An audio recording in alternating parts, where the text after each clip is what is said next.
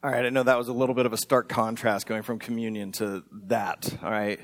And I realize I'm probably a really cold-hard person and you're better than I am, but that was hilarious. That was funny. I mean, because you know what at least that's what I'm thinking. Like, you look at it and you're like, how can they be so stupid? I mean, like, they get so wrapped up in texting that they ignore everything that's going on around them. And yet, we do the exact same thing. We can get so wrapped up in our little world that we miss what's going on around us. Like have you ever been in a conversation with someone and suddenly you realize you're having to ask them to repeat something because you were so busy, like, preparing supper or checking email or checking Twitter that you missed what they were trying to say to you? Or maybe you've missed a really beautiful sunset right outside your window because you were distracted by your TV. We all have these issues. In fact, probably worse, if you're at work and you see a coworker and you say, hey, how you doing? And they say, fine. And you miss the fact that their face reveals they're not fine. But you don't notice it because you're so busy thinking about your own day and schedule and what's going on inside of you. So often we miss what's going on around us. So we might laugh at them, but we got to realize that really we're laughing at ourselves because we're not that different. I also think this illustrates a spiritual reality. I think that God is all around us, and he's with us, and he's even speaking to us. I believe that God speaks through his scriptures, and he speaks through art, and he speaks through creation, and he speaks through conversation, and he speaks through his spirit. And yet so often we miss it because we're wrapped up in our little to-do list, our schedule, our worries, our struggles, our pain, and we miss sometimes what's going on around us. This last month, in the month of February, we did a series called The Gospel. The 4 parts to that series were that we need to continually learn the gospel so that we can think the gospel, live the gospel, and then speak the gospel. Well, today we start a new series out of the book of Colossians that basically continues that series out of February and keeps it right on going. Because Paul, who wrote this letter, was basically trying to get his readers to think the gospel, live the gospel, and speak the gospel. And really what he was trying to do was he was trying to help them keep their eyes on Jesus. Because they were living in a world where things were trying to distract them. And he feared that if they allowed these things to distract them, if they got caught up in their own little worlds, that they would walk into things spiritually and sin and get hurt. And so to spare them that pain and embarrassment, he's trying to write them a letter to help draw them out so that they would see Jesus. And so that's why I want us to look at it as a church family. For us to have yet again that reminder that we need to keep our eyes on Jesus, because as we do, it might help us to not walk into things spiritually. So would you join me in prayer? So Heavenly Father, we are here today to worship you, and part of our worship is learning. We are here to hear from you. You wrote these ancient letters and books through these people. And you wrote them to a certain people at a certain time. And yet you're so amazing and so profound that you embedded truth that extends even to this day. So Father, no matter where we are at on our spiritual journey, would you help each person here hear something from you? That something from your scriptures would resonate with them and they would walk out of here with their eyes fixed upon Christ. So Father, I pray you'd help my voice and my energy to be strong enough. But ultimately, Lord, it's not about me. It's about what you want to and need to say to your people that have gathered here today. In Jesus' name we pray together. Amen. If you brought a Bible with you, would you open it up to the book of Colossians? If you do not own a Bible, I invite you to stop back by our Give and Grow table. We've got 2 different translations there. We will find the one that fits you best. If you have a smartphone, we encourage you to download a Bible. And then on Sundays, you could whip it out. And then the great thing is you have your Bible with you on Monday and on Tuesday and on Wednesday. So totally feel free to use a digital Bible as well. For those of you who have absolutely nothing because you're afraid of phones and you're afraid of paper, I've got the scripture up on the screens for you so that all of us can read this together. The book of Colossians, we're going to start in chapter 1. We're going to do this book in 3 weeks, so basically kind of 1 chapter each week. So today we start with chapter 1, verse 1. Paul, an apostle of Christ Jesus, by the will of God, and Timothy, our brother, To the saints and faithful brothers in Christ at Colossae, grace to you and peace from God, our Father. Let's pause and just kind of look at some of the background on this letter, just to kind of set the stage so we know what we are about to hear. You see there in the very beginning, this is written by Paul, as well as his kind of protege, the guy he's mentoring, Timothy.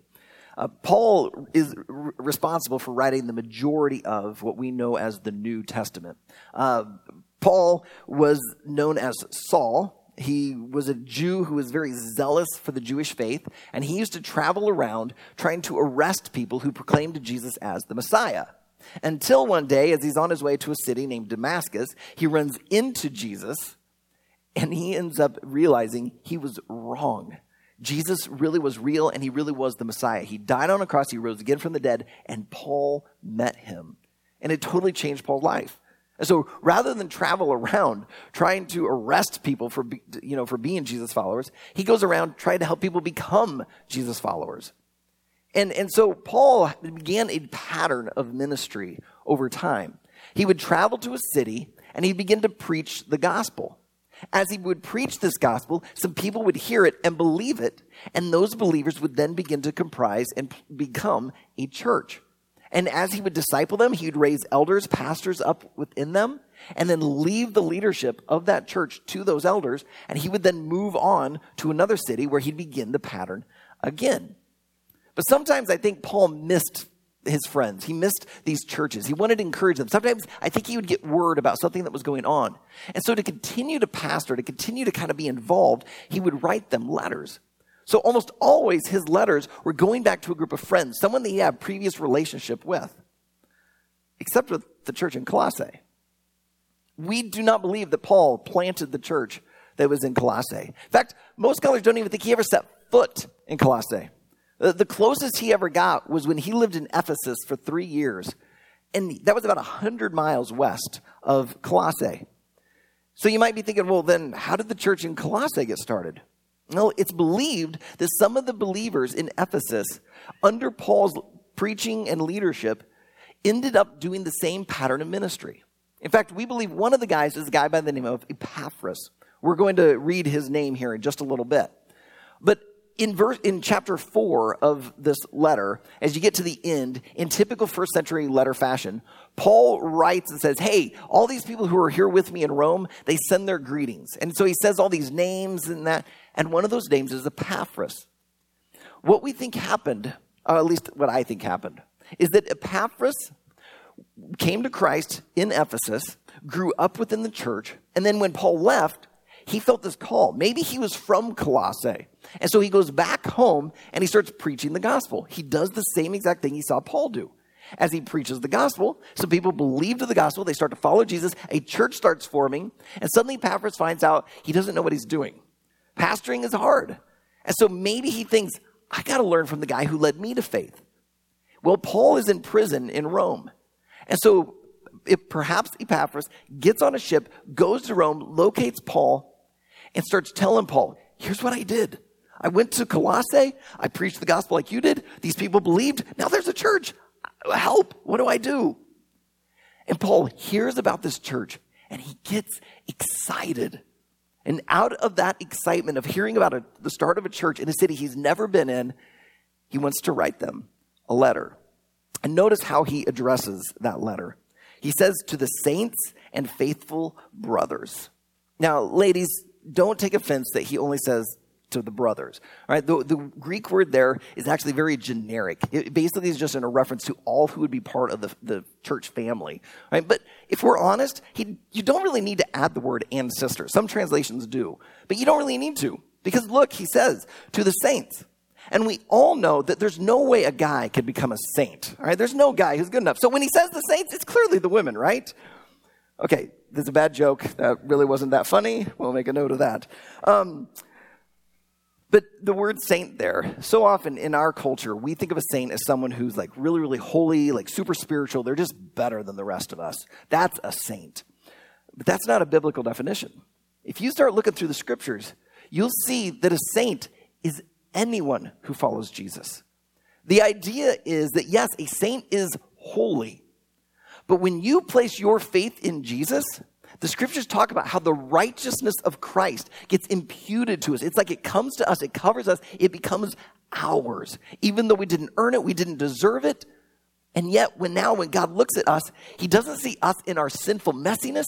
He sees us covered with Jesus. His righteousness becomes our righteousness, which means we become holy and blameless. We become saints. So yes, guys, if you're a follower of Jesus, you are a saint, despite my joke earlier. If you follow Jesus, you're a saint. Christ's holiness is yours. Which tells me that even though this was written back in the first century to a group of believers in the city of Colossae, that if you're a saint, if you're a faithful brother, if you're a follower of Jesus, you need to listen up. Because what Paul wants to say to them, I think applies to us. So after Paul gets through all of these formalities of a typical first century letter of hey, here's who's writing this, Paul and Timothy, here's who it's to, Paul then starts in with the bulk of the letter, and this is where we really see his excitement. Verse 3, we always thank God the Father of our Lord Jesus Christ when we pray for you, since we heard of your faith in Christ Jesus and of the love that you have for all the saints, because of the hope laid up for you in heaven. Of this you have heard before in the word of truth, the gospel, which has come to you, as indeed in the whole world. It is bearing fruit and growing, as it always does among you, since the day you heard it and understood the grace of God in truth. Just as you learned it from Epaphras, our beloved fellow servant, he is a faithful minister of Christ on your behalf and has made known to us your love in the Spirit. All of that I just read in the Greek is one sentence. I think Paul is just a little bit excited. He's so excited he forgets to use a period. All right, it's just one big, long, run-on sentence. I think his second grade school teacher would be embarrassed. All right, he just goes on and on and on. And notice what happens in his excitement. The first thing is that he thanks God. In his excitement of hearing of this church, he just bursts forth into praise. He begins to worship God. It comes out in the form of thankfulness. And because he's so thankful, notice the second thing. He begins to pray. He starts to pray for them. And Paul doesn't just say, hey, guys, I'm praying for you. I mean, that's what I often do. Hey, I'm praying for you. And I try to make it a point of when I say that, I pray right then and there. Because I know myself, I'll probably forget within, 60 seconds. But Paul doesn't do that. He doesn't just say, hey, I'll pray for you. He actually tells them, here's what I'm praying. He does that down in verse 9. And so, from the day we heard, we have not ceased to pray for you, asking that you may be filled with the knowledge of his will in all spiritual wisdom and understanding, so as to walk in a manner worthy of the Lord, fully pleasing to him, bearing fruit in every good work, increasing in the knowledge of God. May you be strengthened with all power, according to his glorious might, for all endurance and patience with joy, giving thanks to the Father who has qualified you to share in the inheritance of the saints in light. He has delivered us from the domain of darkness and transferred us to the kingdom of his beloved Son, in whom we have redemption, the forgiveness of sins. What is it that Paul is praying for them? He's praying for their spiritual growth. He's saying, I'm praying that you'd be filled with the knowledge of God's will. You would have all spiritual wisdom. You would have understanding. You would walk in a manner worthy of the Lord. In other words, everything we looked at back in the month of February, that they would begin to think, live, and speak the gospel.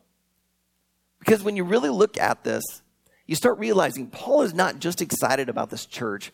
He's not just excited that he can thank God. He's not excited that he can pray for them. Really what he is so excited about is the gospel. Notice back up in verse 5. Halfway through verse 5, he says this, of this you have heard before in the word of truth, the gospel, which has come to you, as indeed in the whole world. It is bearing fruit and growing, as it also does among you, since the day you heard it and understood the grace of God in truth. Why is he so excited about this gospel coming to them? Because if you think about Paul's story, it's the gospel that changed his life. And now he's heard that the same gospel has come to them, that they heard it, they received it, and he knows it's going to change their lives too. Because everywhere he's gone, he's noticed this gospel changes everything. as he's come into a city and he starts preaching the gospel, and some people believe, he has seen their lives changed. And then he goes to another city and he sees it happen. And as he travels around, he's now hearing this gospel is so powerful, it doesn't just change the lives where he goes, it even changes the lives of people where he hasn't even been. That's why he's so excited, because this gospel is moving beyond just him and his ministry. And it is beginning to change lives, including those in Colossae and including those in Waverly and Shell Rock and Clarksville and Janesville and Denver and on and on and on. But sometimes when it comes to the gospel, we make a mistake with it. We start to think that the gospel is actually about me. Like that I'm the center of the gospel. For those of you who have followed Jesus for a while, think about how often the gospel gets shared and the way it gets stated. We say things like, well, God loves you. That's true. Absolutely true. But sometimes the emphasis is that God loves you instead of God loves you. Or we tell people like, God loves you and he has a wonderful plan for your life. And over time you start thinking, whoa, this gospel, it's about me. No, the gospel is for you. The gospel is about Jesus. You are not the center of the gospel. Jesus is the center of the gospel. You need to keep your eyes on Jesus. That's what Paul wanted to get across to his readers. Because he knew that if they would keep their eyes on Jesus and not think of themselves as the center of this gospel, but Jesus as the center of this gospel, they wouldn't go and spiritually walk into things. That's why he begins to write one of the most beautiful, poetical descriptions of Jesus that I've ever heard. And so that you can hear it and kind of capture it in a little more beautiful way than hearing my croaky voice read it this morning, I found a video that gives us some imagery with it. So would you focus on the next 5 verses through this video? I absolutely love this passage of Scripture because it just so vividly portrays Jesus as so much more than we often think he is. So I want to walk through it phrase by phrase with you. It's worth taking the time today. The first phrase is that he is the image of the invisible God. Any of you ever walked into a dark room? Yeah, pretty much every hand should go up. All right? Even if you know what's in that room, you still walk around like this. All right? Because you don't want to run into something. Because you're pretty sure you know where it's at, but you're not quite sure. But if you pull out a flashlight, you start shining it, suddenly you're walking around, no problem, because you can see everything. Throughout time and history, people have approached God like this. They're not quite sure who he is, what he's like, and so they've come with fear and there's trepidation. But Jesus is like our flashlight. He's the visible image of the invisible God. He lets us see God for who he really is. Like, for instance, how do we know that God is love? I mean, the Bible tells us God is love. Well, how do we know? Well, you look at Jesus.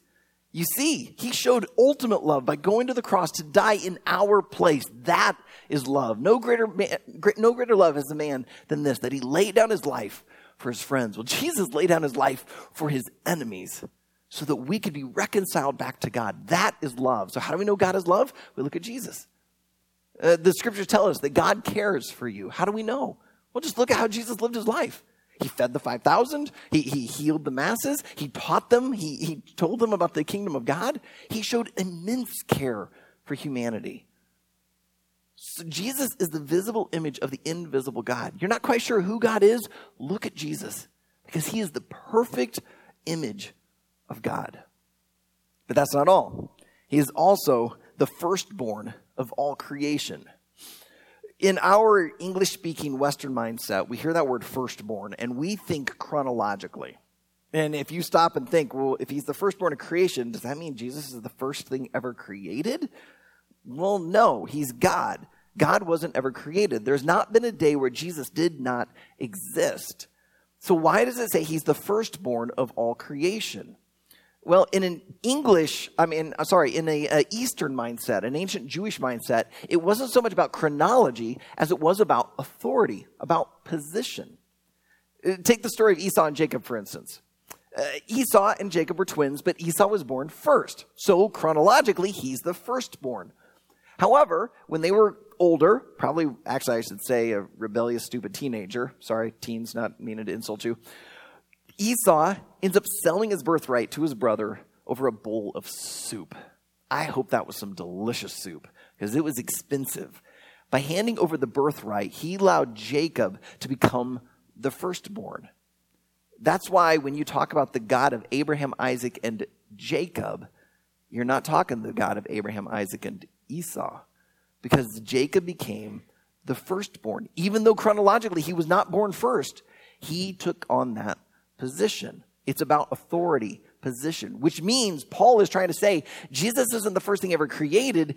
He's the one who is over all of creation. He is in authority, but he's not done.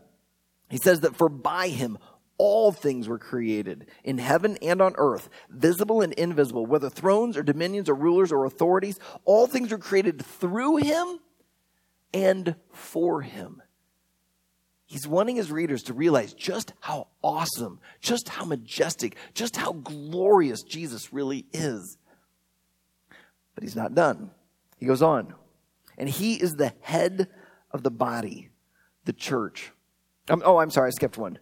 And he is before all things, and in him all things hold together. I love that. All things hold together. Which means the reason you don't just drift off to space is because Jesus is holding you with gravity. The reason your arm doesn't just fall off is he's holding it there through your skin and your muscles and your tendons and your cellular structure. And so when you feel like inside emotionally you can't hold it together, he can hold you together. You can turn to him. He knows you intimately.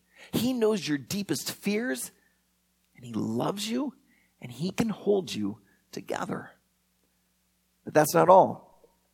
Paul says next, and he is the head of the body, the church. Last week, 2 weeks ago, Jeff Linnell, Leanne, and I got to go to a conference together. The theme of it was called Hero Maker. And the idea was that sometimes within church world, pastors and staff and key leaders will, in a sense, make themselves the hero. They like what they do. They like how they serve. And so they hold on to like a position within the church, and they start to make it all about them. But really what this conference is encouraging us to do is to be like Jesus. Jesus, who had every right to demand all the attention and authority and worship because he was God. Instead, he raises up these disciples, invests in them, and then says, all right, guys, you got it from here. I'll be with you to the end of the age, but go, spread my gospel, expand the church. You will do this in Jerusalem, Judea, Samaria, and to the ends of the earth. He raises them up and unleashes them. And if we are to be following Jesus, we've got to do the same thing, which means the Riverwood Church is not Aaron Bird's church. It is not Jeff Willis's church. This is his church. He is to be the head of this church. And it is all of us together following his leadership, his headship. It is to be about him. Paul's still not done. He next says, he is the beginning, the firstborn from the dead, that in everything he might be preeminent. There's that word again, firstborn. Firstborn of the dead. Again, it's not about chronology. Jesus in the scriptures is not the first person to ever resurrect. If you go back into 2 Kings chapter 13, there's a really crazy story about Elisha the prophet. He's died and he's buried. Well, a funeral is going on, and all of a sudden some Moabites start coming in, and they're like raiders. They're coming in, and the funeral procession gets scared. So they just throw the body of the dead guy into the tomb where Elisha happens to be buried. As soon as the body hits the bones of Elisha, the guy resurrects, pops up. I'd love to have been there and seen his expression. Like he pops his head up like, what's going on? Where are my clothes? You know, like that'd have been a really crazy moment. In the Gospels, Jesus stands in front of the tomb of Lazarus, his friend, and calls him out, and he comes out. So if we're talking chronologically, Jesus is not the first person to have ever resurrected from the dead. However, to show it really is about authority, Jesus' resurrection had a lot more impact than those other two. Because those poor two guys had to die again. How'd you like that? Go through death twice. But Jesus died for the sins of the world and resurrected. And it is changing everything. Lazarus' resurrection, it would have impacted his family. It would have impacted some of the region. But that impact would have faded away. Jesus' resurrection, it's not fading. It's expanding. And it is as powerful today as it was when it happened. That's why Jesus is such an authority. He even has authority over even death itself, which means that if your life is in Christ, when you die physically, it's not over. You are alive spiritually. Jesus is over death itself, and he will resurrect you. That's why then Paul says this next. For in him, in Jesus, all the fullness of God was pleased to dwell. If you were with us during our Christmas series, we spent the whole series in John chapter 1. And we saw that in John chapter 1, verse 1, John describes Jesus as the Word. And it says that the Word was with God in the beginning, but that also the Word was God. Jesus is fully God. God, it says here, was pleased to fully dwell within the person of Jesus. Yeah, he was fully human. I mean, he got hungry, he got tired, he had emotions, and yet he was still fully God. And so God was pleased to dwell in him. Also, notice what God was pleased to do. God was pleased to reconcile to himself all things, whether on earth or in heaven, making peace by the blood of his cross. Did you notice what Paul just did there? He's pointing to Jesus the whole entire time, and as he's coming to a close in his poem, he brings it right back to the gospel.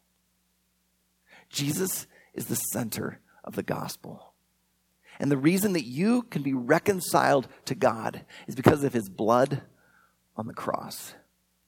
It is all about Jesus. That's what Paul is saying, guys, keep your eyes on Jesus. Here in a few weeks, I'm going to get the opportunity for, I think, the 15th or 16th year to be a baseball coach. I've taught Little League since my oldest daughter was 5 years old. And it's starting up here pretty soon. And my kids are getting old enough that I don't run into the same mistake that I used to. But I used to every year have some kid who inevitably close their eyes. Like, here came the ball at them, and they would just kind of shirk their eyes back, and they just kind of put the bat out there, hoping to make some contact somehow. And I'm going to tell you, it rarely ever works. Right? Sometimes there's a surprise, but usually the ball ends back in the catcher's mitt, or honestly, if it's Little League, it usually ends up at the backstop, and the catcher has to run and go get it. Right? It's really comical. If you like Keystone Cop type stuff, come to a baseball game, and we'll keep you entertained for hours. Right? However, really good hitters do this. This here is Jose Altuve. He's the second baseman for the Houston Astros. He led all of the major league in batting average this last year, and it wasn't even close. It wasn't like by a couple of percentage points. He was I think 13 percentage points above everyone else. He slaughtered the field. He's so good. Notice where his eyes are. He is locked in on that ball. He watches it all the way. And think about it. That ball is going probably 92, 95, maybe 98 miles an hour.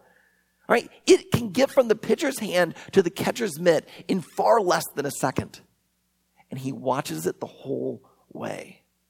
I think if baseball had been invented when Paul had been around, he'd be yelling like a coach, keep your eyes on the ball. Keep your eyes on Jesus. If you don't want to go and run into things spiritually, if you don't want to be tripping up in life, if you don't want to have this sin messing up everything, keep your eyes on Jesus because he's the center of the gospel, which changes who you are.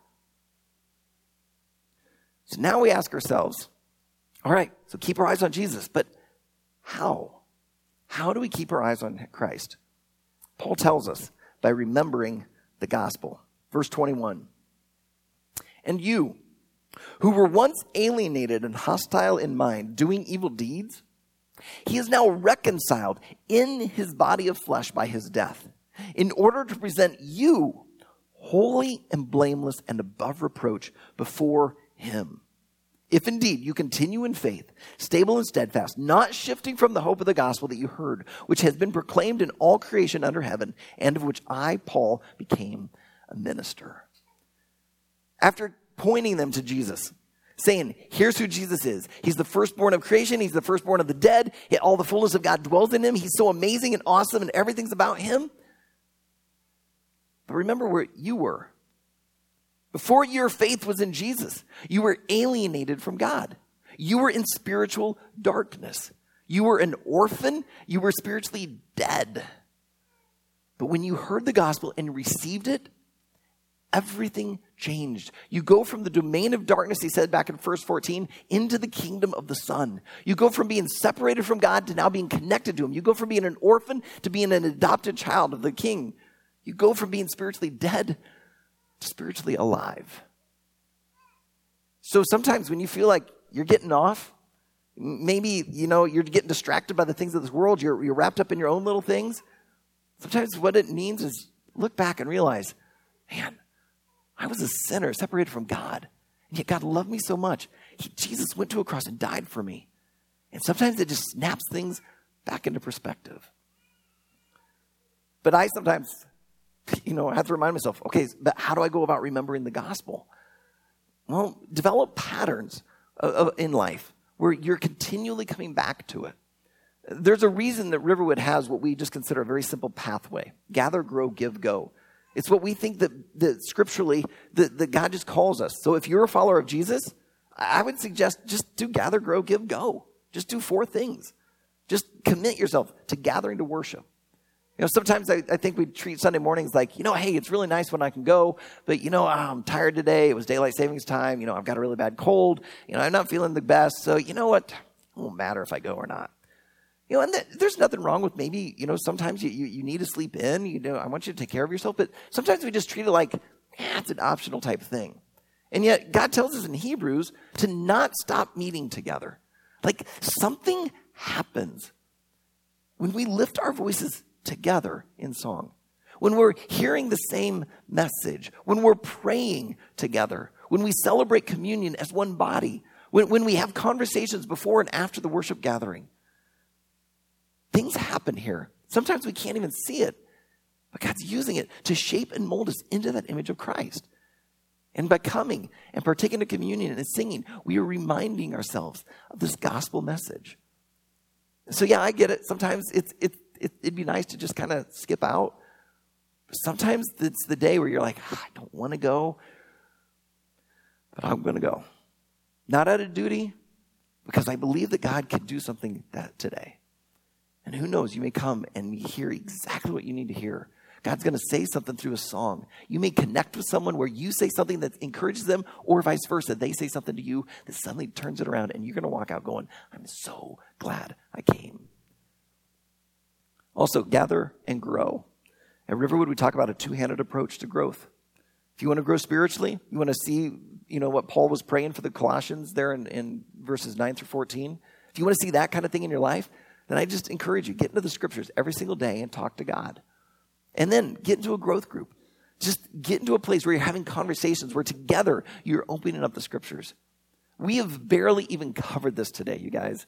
Today has been like a rock skipping across. I'm mad at the guy who decided to do verses 1 through 23. All right, it's me.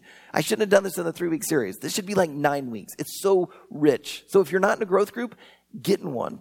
If you are in a growth group, get there this week. Because you're going to get to open up Colossians 1, and you're going to get to go in so much more depth than what I talked about here today. Get into it. And then when you're in your growth group, not only are you in the scriptures, but then you find out what's going on in one another's lives. And suddenly you start praying for one another. You start caring for each other. It is so much fun for me on Sundays to see you guys who are in growth groups. You start, seeing each other and you catching up. How are you doing? I'm seeing hugs. I see people praying for one another. I'm seeing it in groups. God does something great. If you want to help yourself to not be walking around and spiritually run into things, you want to get your attention on Jesus, get into a growth group. But also, because our lives so often end up wanting to revolve around ourselves, we also need to give. Give of your time. Go to the food bank on Tuesday and remind yourself that there are some people who aren't going to be able to make it through the month without that extra food.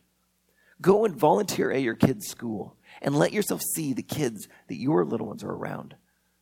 If you're at lunch, kids, at school, and you see someone sitting by themselves, go and serve them by sitting by them. Yeah, they may be the weird one, but you know what? We're all weird. Go and love them. Serve. Because when you get out of yourself and you start serving others, it makes you remember Jesus, and it helps you get your eyes fixed upon him. And that's why our last thing is go. I believe that if you are a follower of Jesus, It is not about coming here to put in your time, to sing some songs, to hear a message, put in some money in the offering bag, and then you're good to go. It's the idea of you come here to be immersed in the gospel, to connect with one another, with your Creator, so that we can then disperse you out into the world. You are to go and be a blessing. You are to continue the same pattern of ministry that Paul and Epaphras did. You're to go into your workplace. You're to go into your neighborhood. You're to go into your home. You're to go into your service clubs.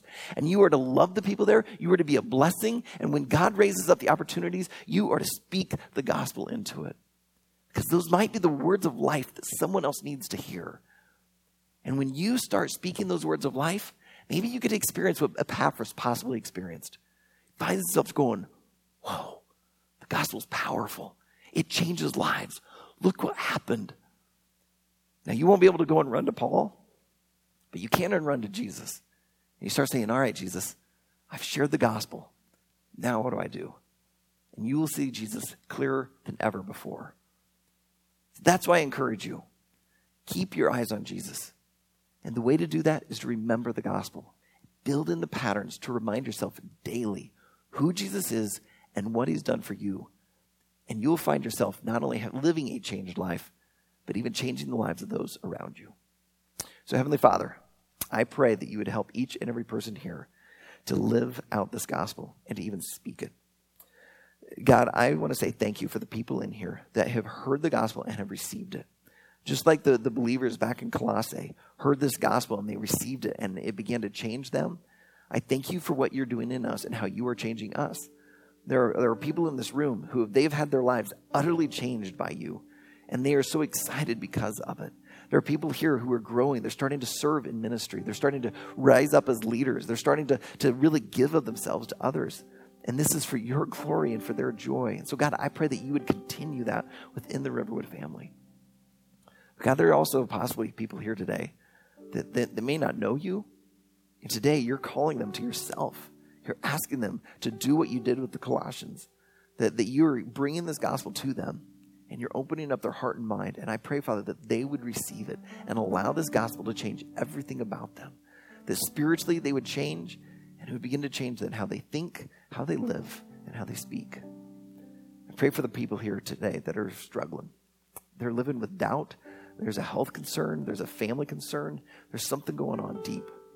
And Father, I pray that you would help them to see that, Jesus, you are preeminent. You are powerful. You are marvelous. You are glorious. You are above all things. You are the beginning. You're before all things, and all things are held together in you. And that means you're holding us together. So, Father, I pray for those in our minds right now who are struggling. Whether they be someone who's learned that their child has a birth defect, or it's someone who just found out they have cancer. Someone who found out they didn't get the job. It's the person who right now is struggling and doubting. And I pray they would know that you are holding them together. And because you hold them together, they can go forth and live out this gospel. So, Father, I pray you'd help us to keep our eyes upon Jesus, to remember this gospel day in, day out, that this just becomes part of how we live, how we think, and how we breathe. God, may you just saturate us with who you are. And to keep our eyes on Jesus is of no effort at all. It's actually a joy.